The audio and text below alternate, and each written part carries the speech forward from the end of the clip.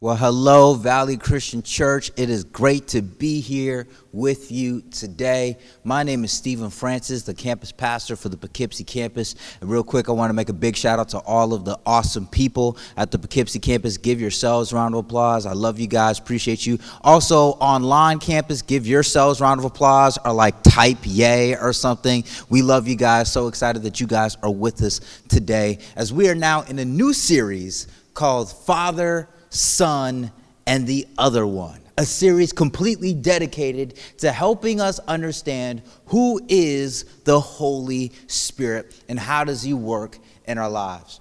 Church, I'll be honest, I was very excited about doing this series because I believe the Holy Spirit is one of the most confusing and misinterpreted people in all of Scriptures. We do not have a good understanding of who he is and what he does.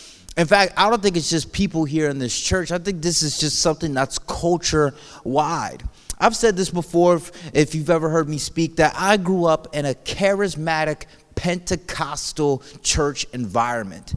And if you were to have asked me when I was a young boy what the Holy Spirit is and what he does, I would have said the Holy Spirit is this weird force that causes for people to just go nuts in church.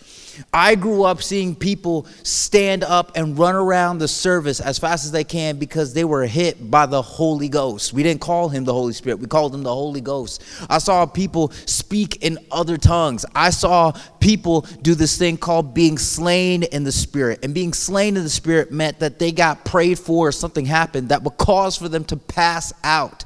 One of my most traumatic memories of someone being slain in the Spirit was when I was 16 going on 17 years old. I've never told this story before in church. Don't judge me when you hear it ahead of time. So I was a young deacon in my church, and one of the things that the young deacons or any deacons had to do at our church was you needed to catch the people that were slain in the Spirit. You needed to catch them as they fell backwards, passed out by the Lord.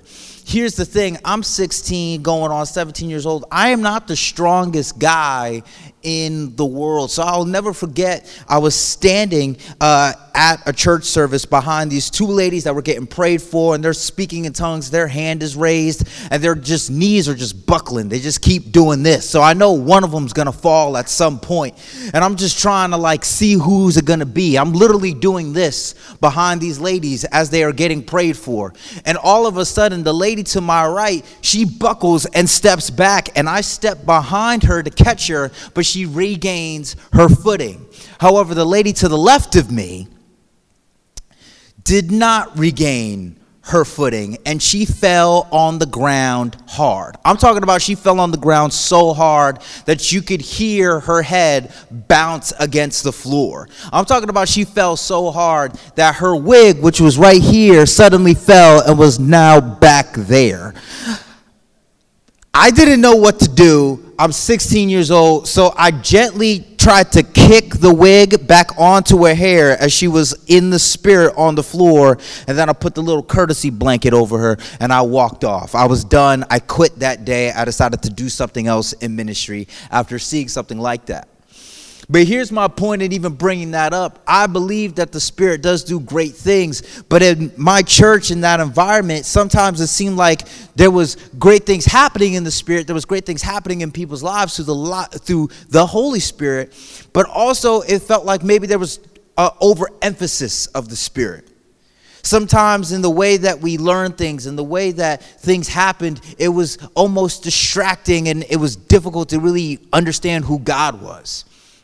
But the polar opposite happened once I went to college. I went to a college, Liberty University, great school, and one of the churches that I attended at that college did not believe in the works of the Holy Spirit like that. In fact, when I told them what I experienced as a young boy, they were in complete disbelief and said that all of those things were just over-emotionalism and people that were just acting out instead of the works of God. And at that church, I learned a lot, and it was one of the more transformative times of my spiritual journey. But I also started to see that so many people were getting information, but they weren't receiving transformation. They were learning about the Spirit, but they were also living spiritless lives. See, church, I believe that there are places where there could be an overemphasis on this subject and also a place where there is an underemphasis on this subject. But today and through the rest of the time in the series, we are going to be sure that everyone in here has a balanced and righteous and not to mention powerful perspective of who the Holy Spirit is in our lives. So we're going to dive into it today as we dive into today's message, which is just laying the groundwork for the next weeks that we're going to be seeing on who the Holy Spirit is. And we're going to do it in a particular way. So real quick, it has been very hot these past couple of days and weeks. Amen. And here's the thing. There are so many of you guys that because of the heat, you decided to go swimming in a pool or in a lake somewhere. So there are two types of people when it comes to swimming in a pool. And I want to know which one is which. There are the people that like to dip their foot in the pool and then slowly bring their bodies in and crawl their ways in, maybe even use that little ladder that's on the side. Who are those people? You like to crawl into the pool, just dip a toe in and then one body part at a time.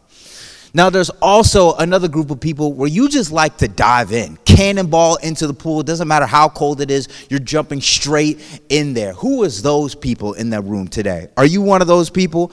All right. Well, if you are one of those cannonball people here today in Poughkeepsie online, you are in luck because we are diving straight into some Holy Spirit one-on-one stuff today. We're not dipping our toe. We're going straight into it. So if you're following along with your Valley app notes, I want you to take down a few things. The first thing that we need to understand about the Holy Spirit is that the Holy Spirit is the third person of the Trinity. What makes God different in Christianity more than any other religion is that we believe that we serve one God, but he is representative in three persons. There's God the Father, who we know as God. There's God the Son, who we know as Jesus Christ, and there is the Holy Spirit, who are we going to be talking about today. Now, with those three, it's important to understand this next thing, and that is that the Holy Spirit is God. The Holy Spirit is not a lesser version of God. The Holy Spirit is not a tool used by God. He is just as much God as Jesus is God, and God the Father is God. They are all one. They are all the same. And with that comes this third thing that we need to understand, and that is that the Holy Spirit is a person and not an it. The Holy Spirit is not a force. The Holy Spirit is not an energy. He's not good vibes. Don't call the Holy Spirit the universe. The Holy Spirit is a relational being. And this is important to understand, and it may come off as semantics at first, but we need to understand this because the more we have this perspective, the better we can approach God in all three persons the way that it's meant to be, he is meant to be approached, and that is in relationship. See, I think many of us, we end up treating God or the Holy Spirit kind of like how we treat our phones. Now, I have an iPhone. I don't have it with me. I have my iPad up here with me. Real quick, just by show of hands, who in here is Team iPhone? Make some noise here, Poughkeepsie, online, if you are Team iPhone in this room. All right. The blessing is upon you. Who here is not Team iPhone? You are Team whatever else is out there. All right, I see those hands. I see all of this. Listen, church, if you ever wanted evidence of a lack of the Holy Spirit working in the life of an individual, it is this right here. Church, I'm joking. God loves all of us despite our sins. I'm just joking. All right. Listen, I love my phone. I love to research things on my phone. I love to watch Netflix and stuff on my phone. I get in trouble so many times for being on my phone too much. I text, I call, I go on Facebook, Instagram. I love my phone and I use it for so many things. But church, despite how great my phone is, despite how far technology has advanced, by the way, P.S., technology has advanced so much that if you have an Amazon Echo, when you go home today, you can ask your Amazon Echo to pray for you and it will pray for you. Test it. Trust me on it. They have advanced that much where it can now bless your dinner for you or pray over somebody. For all my community group leaders, if you don't have someone in your group that likes to pray, just ask your Amazon Echo to do it. But here's the deal. Despite how far technology has advanced, despite how much we love technology, technology is still an it. It is not a person. I love my phone, but I can't have a relationship with my phone. If you have an actual relationship with your phone, that's a whole nother issue. I can't talk with my phone unless I'm talking with Siri, but I don't use Siri. Siri's not that great, to be honest with you. But still, I cannot have a relationship with my phone. It is just, at the end of the day, a tool. And if we're not careful, we'll use God as a tool when God is somebody that is not only a relational being, but also creates us to have relationships with him and with other people. So it's important that we understand that God in all three is a person, not an it. He is not a tool. He is a relational being. And we see some evidence of this. Now we're going to start diving into how we see the Holy Spirit act in the lives of people, or how we've seen him act in Scripture. The first time we are introduced to the Holy Spirit is in Genesis 1, verses 1 to 2.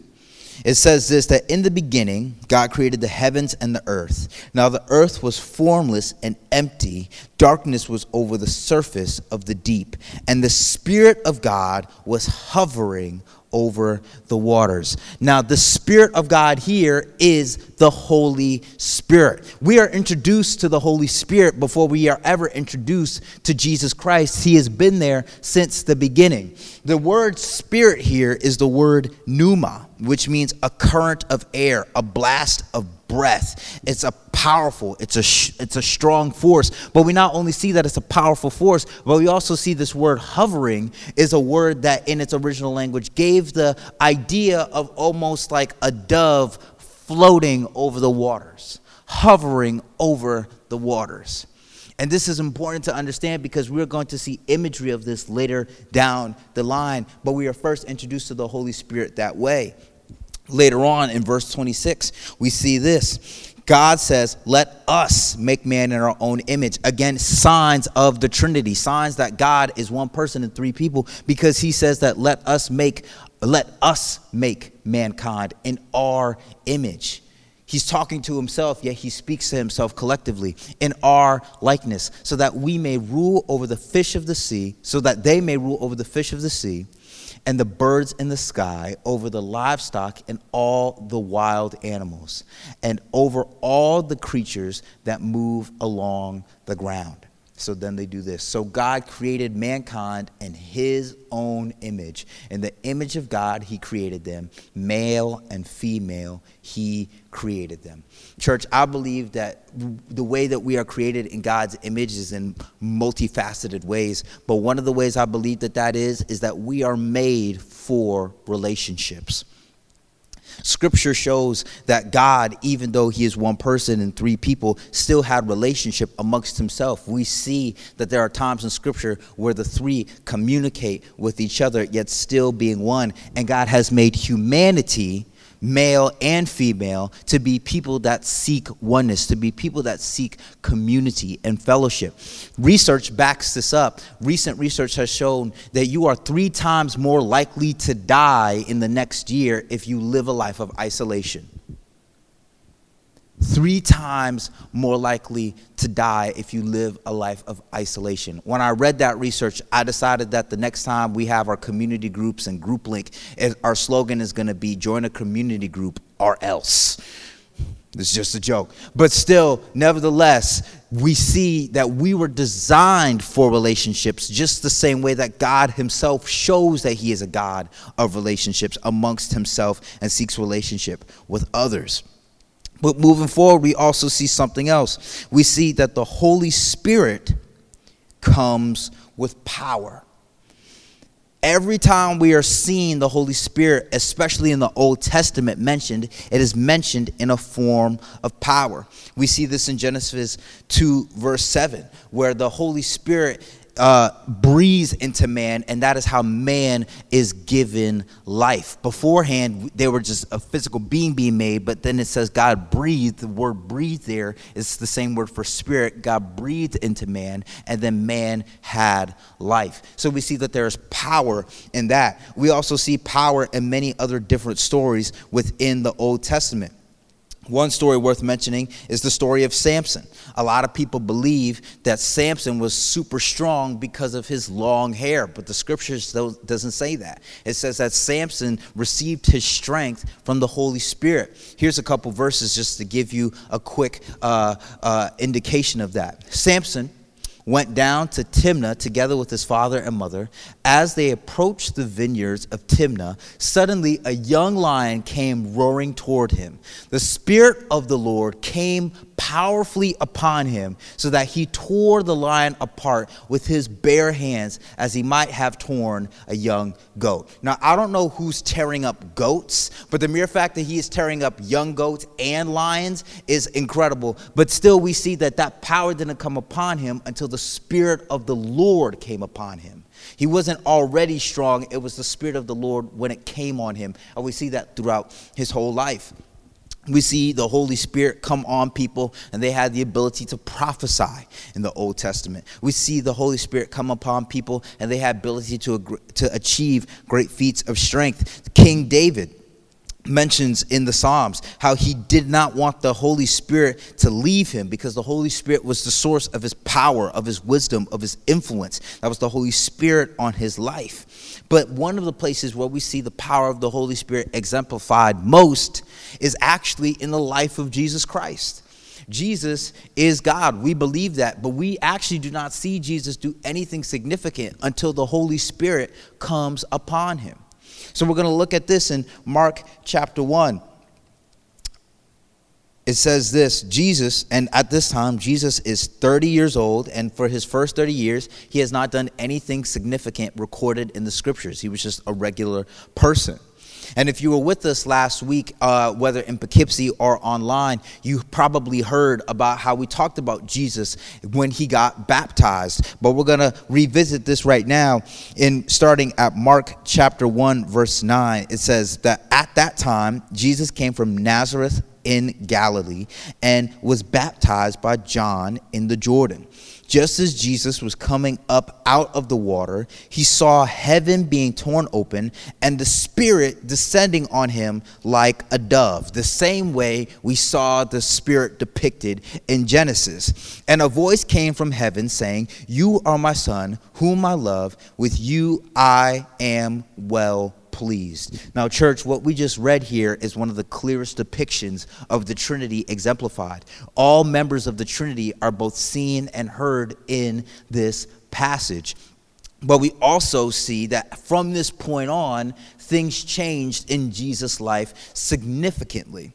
We go on and see this in Luke chapter 4, verse 1. Jesus, full of the Spirit, left the Jordan and was led by the Spirit into the wilderness. Fast forward, verse 14. Jesus returned to Galilee in the power of the Spirit, and news about him spread through the whole countryside. Fast forward, verse 18. The Spirit of the Lord is on me. This is Jesus talking. Because he has anointed me to proclaim good news to the poor. He has sent me to proclaim freedom for the prisoners and recovery of sight for the blind, to set the oppressed free, to proclaim the year of the Lord's favor. All of these things that Jesus began doing in his ministry and everything following that happened when the Holy Spirit was upon him. Even Jesus, as powerful as him being God, did not do anything powerful or significant until the Holy Spirit came on him. And I love that it says that Jesus was full of the Spirit. And that's something that I need to remember in my own life, because you can't be full of the Spirit if you're also full of yourself. But if we want to see the Holy Spirit do more things in our lives, we have to die to self. We have to become less of ourselves. And this is kind of the segue into the next thing, because Jesus has done amazing things so far. Jesus has healed people. Jesus has preached great sermons. Jesus is now becoming this icon already in his 3 years of ministry. But then Jesus tells his disciples that he's going to die. And yes, he will raise from the dead, but after he dies, he's going to be gone again. And the disciples are in mourning that Jesus is leaving them. And Jesus decides that to say this statement, moving forward in the book of John, Jesus says this, "But very truly I tell you, it is for your good that I am going away. Unless I go away, the advocate, who is the Holy Spirit, will not come to you. But if I go, I will send him to you." Now, you have to put yourself in the story here. Because if I was one of the disciples that heard Jesus say that it is better that I leave, I would have completely disagreed. Could you imagine what life would have been like if Jesus physically was near you all the time? You could be walking around with a headache and just be like, "Hey, Jesus, my head hurts, man." And Jesus would be like, "All right, be healed." And you're healed. You might have an accident with your dog. Your dog might get hit by a car, and Jesus could heal your dog on the spot. Your cat might get hit by a car, and Jesus can do the funeral right then and there for you. I'm sure he loves cats too. You can be running out of food at a party and say, "Jesus, we're running out of snacks," and Jesus blesses it, and now you have enough food for the whole neighborhood. One of the fantasies I have with Jesus is that me and Jesus would be able to go to a really nice restaurant. And I look at the wine menu and I lean over to Jesus and I'm like, "Jesus, do you see the prices for this? I can't afford this, man." And Jesus just looks over and tells me, "Just order the water. I got you." And then from that time, we have a wonderful time together. There are benefits to Jesus being by our side, but still Jesus says, "Very truly." And I love that phrase, "very truly," because very truly is the 2018 equivalent to a "for real though," a "real talk." Could you imagine if Jesus like clapped his hands like, "Hey, real talk? It's better that I leave you. Because once I leave, I can send the Holy Spirit." And once the Holy Spirit comes, because the Holy Spirit only descended on one person usually, but now the Holy Spirit will be able to be on all believers. The works of Jesus that he managed to do by himself can happen at a worldwide scale. It is better that he leaves so that we can have him. So in our remaining time together, I just want to talk about the 4 ways that we see the Holy Spirit working in our lives. And I need to mention this before we move on, actually, that Jesus is saying in the statement that the Spirit inside you is better than Jesus beside you. It is better that you have the Holy Spirit in your life than to have Jesus physically stand by your side. We, through supernatural power, are able to see and witness things on a universal scale, and all of that is because of the Holy Spirit. But we also need to recognize this, because this could be something that can get us very excited and we want to do great miracles and things like that. But the whole point is this, is that the goal of the Holy Spirit is to glorify Jesus. The Holy Spirit does incredible things in the lives of those that believe, but the Holy Spirit should not be a distraction. The Holy Spirit should be a refocus. The Holy Spirit should be a reminder of who Jesus is. This is one of the incredible things about the Trinity, again, because the Holy Spirit, his job in everything that he does is to remind us of Jesus Christ. And Jesus Christ is the one that came, lived, died on the cross for our sins, and rose again so that we might have relationship restored with the Father. And God the Father, when we are in trouble and we are dealing with situations, sends his Spirit, which is a reminder of Jesus Christ, who made a way for us to have community with God, and God continues to send his Spirit. The Trinity is in a dance all the time. God is continually doing something and moving in a way, and he wants us to participate in that. And all of that is powered by the Holy Spirit in our lives that is formed to show us Jesus. Now, there are 4 ways that we see that the Holy Spirit operates in our lives. The first way is that the Holy Spirit is designed to be a teacher. Once again, John 14, verse 6, "But the advocate, the Holy Spirit, whom the Father will send in my name, will teach you all things, and will remind you of everything I have said to you." The Holy Spirit is your 24/7, 365 days in a year reminder of the truths of God's word. The Holy Spirit works to reveal God's truth and to be a reminder of God's truth. When we read God's word daily, we can ask the Holy Spirit to help us understand what we're reading, to help reveal to us things about the scriptures that are an issue in our life, to challenge us, to encourage us. That is how the Holy Spirit works. And this is why it's so important that many times we stress that we need to be people that are reading our scriptures. And here's the thing, I know so many times we can hear, listen, you need to read your Bible, and there's like this idea that you need to read as much as your Bible as you can in a day. Sometimes you can just read a verse. Sometimes you can just read half a chapter, just a chapter. But we need to be sure we are reading some of it, that we are getting it in our hearts, that we are getting it in our lives. Because once it is in our lives, not only can the Holy Spirit teach us things from the scripture, but the Holy Spirit can remind us things in the scripture. See, I believe that God knows that we're forgetful creatures. So can we be honest for a second and admit that we forget things? Real quick, just by show of hands here, Poughkeepsie online, how many of you have ever forgotten somebody's name? I did that like 15 minutes ago. How many of you have forgotten a birthday? How many of you have forgotten an anniversary? Do not lift your hands up for that one. Do not. How many of you have forgotten your keys? How many of you have forgotten your glasses? Have you ever forgotten your keys or your glasses and you were looking for them and you found out that you already had them on you? That can be embarrassing. How many of you have forgotten where you've parked? How many of you have already forgotten what the original question was? We are forgetful creatures. We can forget things, but the Holy Spirit does not forget. And the Holy Spirit is this tool that can remind us. He's the person that can remind us the things in Scripture when we need it most, when we're dealing in tough and difficult situations. See, like I mentioned before, we talked about last week, if you were in Poughkeepsie or online, about Jesus in the wilderness and how Jesus, every time he was tempted by Satan, challenged Satan again with scriptures. And I believe not only did he know the scriptures physically, but that the Holy Spirit was working in him to remind him of those verses in the midst of the trials that he was going through. But moving forward, we also know that the Holy Spirit counsels. The Holy Spirit is someone that can speak in our lives counsel when we need it most. And Scripture also says that he is a counselor of peace.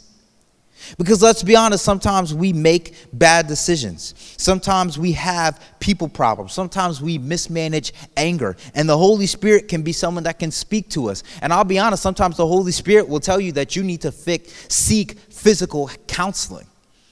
But the Holy Spirit can be a counselor to you, and especially a counselor of peace in times when you are distressed. Last week, me and my wife went to a conference in Florida. And in that conference with Florida, we got tickets for a smaller than usual airport. Usually we fly out of like JFK or LaGuardia, but this time we were flying out of a smaller airport, and the smaller airport had smaller planes. So we get on the plane, we're sitting in the back of the plane, not really a big deal, it's fine, and we lift off where everything is smooth. But as we are approaching Atlanta, where we were supposed to have our connecting flight, we get told by the pilot that due to a tremendous storm that's happening below us, we cannot land, so we need to hang out in the sky for a little while. All right, that's fine. Everything is cool. But then he says, hey, listen, guys, we're actually running out of gas, so we need to make an emergency landing at a nearby airport. Now, I appreciate his honesty, but if you ever want to bring anxiety to people on a plane, let them know that, hey, we are 10,000 plus feet in the air and we're running out of gas. We land fine, but then we are stuck on the airplane for 2 extra hours. There was no AC. They ran completely out of food, and they started giving us free alcohol because there was no food, which is not a great mix. But we're on the plane, we're frustrated, we're hot, we just want to get to where we are going. We've already missed our connecting flight. And then eventually he says, you know what, all right, we're going to lift off and we are going to land finally. It's still a storm, but we're going to go for it. We're going to try. So we're fine with that. And as we get into the air and as we get close to Atlanta, church, we experience some of the most horrible turbulence that I have ever experienced in my life. Have you ever had turbulence where your body starts to lift up from the seat you're strapped in? Have you ever had turbulence where you start grabbing onto the strangers next to you because you feel like this is it? Literally, I'm sitting there and I'm just like, God, I can't believe this is how I go. I can't believe this is how I'm going to see you on a plane. God, please keep my body for the funeral. Either way, I was freaking out. And yes, we landed and everything was fine. Praise God for that. But later on that week, I read the story about how Jesus was sleeping on a boat in the midst of a storm, and the disciples were freaking out, asking Jesus, do you not care that we're going to die? And I saw that from a completely different standpoint, because for me, I would not have been able to sleep on that plane. For me, if Jesus was physically on that plane with me, I would have been knocking out Jesus. I was like, Jesus, I'm going to need you to clear these clouds real quick because we're not going to make it. But if Jesus was able to have peace in the midst of the storm, and especially in the physical one like that, but in the other ways in our lives, then the Holy Spirit can also be an aid that can help us in the midst of some of the most terrible situations to have peace. He is a counselor in that way. But moving forward, we see that the Holy Spirit is a guide. The Holy Spirit is a guide, and he is someone that can lead us to do things and to go places that maybe would not be able to go ourselves. But he's someone able to help us. I want to read this here. That the Holy Spirit is a guide, but he is a guide of truth. The Holy Spirit will not allow you to do something that is outside of God's will, that is not in agreement with the scriptures. I met with a pastor friend the other day, and he told me that he had a member in his church marry another man's wife who was an immigrant to be sure that she stayed in the country. And he said that he did it because he thought God told him to. Church, I'm going to tell you right now, God did not tell him to do that. If you hear anything similar to that, do not do that. All right? You will get in a lot of trouble, and God will not have anything to do with it. But the one thing that I use as a resource for me to know if it's God's will or not is that God will always lead me and guide me to do things that are outside of my nature, because I can be selfish in my own ways. And anytime God leads me to do something outside of that is when I kind of know that it's his will. Real quick, I was on a missions trip one time, and during that time I was doing very well financially, and I went to that missions trip with almost $1,000 in cash, and I didn't spend anything. I was just trying to save up because I had my own plans with it. And we went to a ministry in this particular country where there was an organization that was focused on trying to save children and rescue families from this massive dump that had become a civilization. Completely toxic, completely dangerous. Rape and murder was extremely high. And hearing the story of the people that are ministering there, I hear God tell me, I hear the Holy Spirit tell me that he wants me to give all of my money to these people. And I told God, no. I was like, God, first off, I'll give them some, but I'm not going to give them all. Who's going to pay for my souvenirs? Who's going to help me do all I got to do once I get home? God, who's going to be my supplier? I don't want to do that. I will give some and not all. So I gave them some. But then the Holy Spirit kept hitting my heart. The Holy Spirit was like, give them all of the money. And eventually I said, fine. And I gave them all of the money. And I was like, God, this on you. I don't know how I'm getting home, but whatever. Church, when I tell you that tickets started getting paid for, I got better seats than I could have on my own. I remember I got all that I needed, souvenirs that I didn't even ask for, I was getting to bless other people with. I remember it followed me all the way home. I went home 2 weeks after the mission trip getting a haircut, and my barber said, the Holy Spirit told me that your haircut is free today. I was like, I didn't even know my barber was a Christian, let alone that the Holy Spirit talks to him like that. But the Holy Spirit is a guide. And the Holy Spirit, when he leads you somewhere, will not only ask you to do things that are bolder than what you might be used to doing, but he will also provide for you in the midst of doing that. But the fourth thing that the Holy Spirit does is convict. The Holy Spirit is a tool, is a person, that aids us. And when we are doing wrong, he could be the person that can remind us of what's right. But this is the area that's so sensitive because it is very easy, and Scripture follows this up, that we can grieve the Holy Spirit.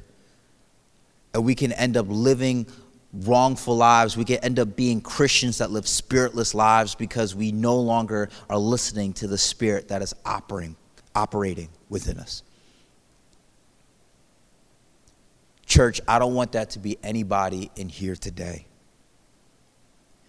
And I know a lot of you may be wondering, well, what about tongues? What about prophecy? What about all that running around and being slain in the Spirit you were talking about? What about those things? So the Holy Spirit does those things? Listen, you're going to have to come back in the next weeks to hear more about how the Holy Spirit operates day to day. My job today was just to lay down the groundwork by which we understand the Holy Spirit from here on out. But the question I do want to ask you is this. Are you living a life where the four major roles of the Holy Spirit is operating in you? Is the Holy Spirit your teacher? Is he your counselor? Is he your guide? Is he the one that's convicting you? Is he the one that you trust in to help you understand Jesus more so? Or has he been silenced because of many of the sins that might be in your life, the private issues you have in your life, the things that you struggle with, maybe even just trusting in God is the reason why you're not listening to the Holy Spirit as much? Today I want to pray for each and every one of you that we live lives where the Holy Spirit is active and moving and is capable of doing all the four things that I mentioned. So let's do it together. Let's pray right now. God, I thank you for all of these wonderful people. I thank you for your love. I thank you for your Holy Spirit that you send. I thank you for the death of Jesus on the cross and that he rose from the grave with all power and authority in his hands. And he didn't just leave us on our own, but you sent your Spirit so that now that same power can move in us. So, Father, I pray that your Spirit brings life to those where they feel like they are living in death, that your Spirit brings freedom to those that feel like they're living in bondage, that your Spirit, Father, brings healing to those that feel like that they are living in sickness and death. God, we need you today. God, we need your Holy Spirit to move and live amongst us. And, Father, we believe it because, Lord, it says if we ask, we will receive. And Father, we are excited for what the Holy Spirit is going to be doing in our lives from here on out. In Jesus' name, amen.